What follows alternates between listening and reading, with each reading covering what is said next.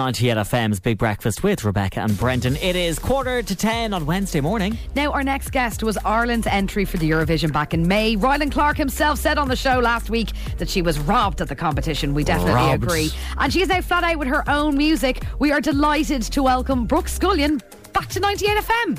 Hello, Brooke. How are you? Good morning. What's the crack? Oh my god, the crack is unreal. I'm having a great day. I mean, well, I stayed up to like 2:30 last night on TikTok, which was the worst decision ever. Why were you up until 2:30? What was going on? I don't know. I'm really just stuck on it at the minute. Like all these funny like baby and animal videos. I just can't help myself but turn it off. I can't turn it off. Yeah, I need to know what happens to the baby. People are so addicted to it. Brooke, first of all, how did you end up on a night out with Rylan Clark? Well, actually, Rylan invited me, and this is mad because I was, he goes, right, get an Uber, and I was like, okay, I'm here, I'm outside, and then the Uber, I was like to the man, can you wait? He said, no, I need to go home to my family. So I was like, right, okay. So then Rylan was like, okay, I'm coming out, and I was like, oh God, and there was paparazzi, like, you know that, like, sign. Yeah. They were like, Rylan, who's the lady? I was like, I'm his girlfriend. And it was crazy. It was madness. Where did you go? What did you do? Did you get food at the end of the night? All the important questions. He said he can't remember. Look, honestly, it is a bit blurry. To be honest.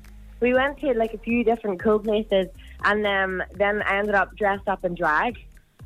Wow! Yeah. How was that? No. It was exhilarating.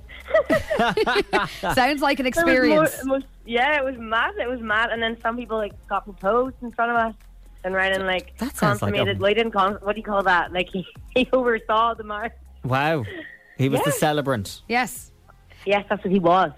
Brooke, and it was unreal. We want to ask you about all of the amazing things that you've been up to since the Eurovision. What's the standout project that you've worked on since? Oh God, since.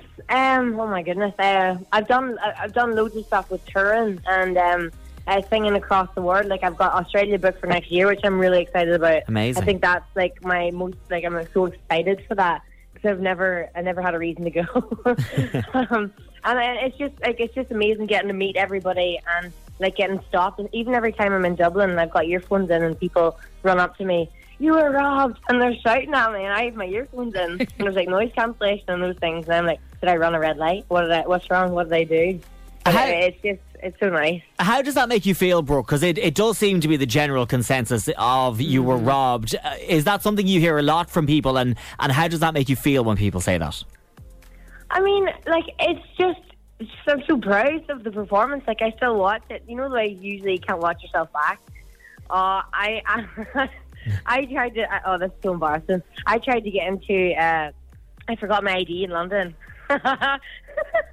And they wouldn't let me in to the casino, and I woke up the next day and I had my performance pulled up on YouTube, and it's the most embarrassing thing. Stop it. It's so bad. My gosh, that's hilarious. You're like, hello, this is me. This is me performing at the Eurovision. Brooke, is there any other artists that you would love to collaborate with? A lot of Irish artists. I'm like looking around these days. Like obviously I work a lot in London. Like I'm just back and I'm going tomorrow. I'm writing new music all the time. So I was actually thinking about this. Like who could I get to duet on my song? But all the artists I love are females, like Lyra, and I kind of want a male vocal on it. So maybe I don't know. I think Wild Youth are interested in Eurovision this year. Who knows? Ooh, so very interesting. They'd be great. Brooke, would be great. I'm assuming you've got loads of advice from other people in the industry since you entered Eurovision. I know that you did have a chat with Louis Walsh at one stage. Was he helpful?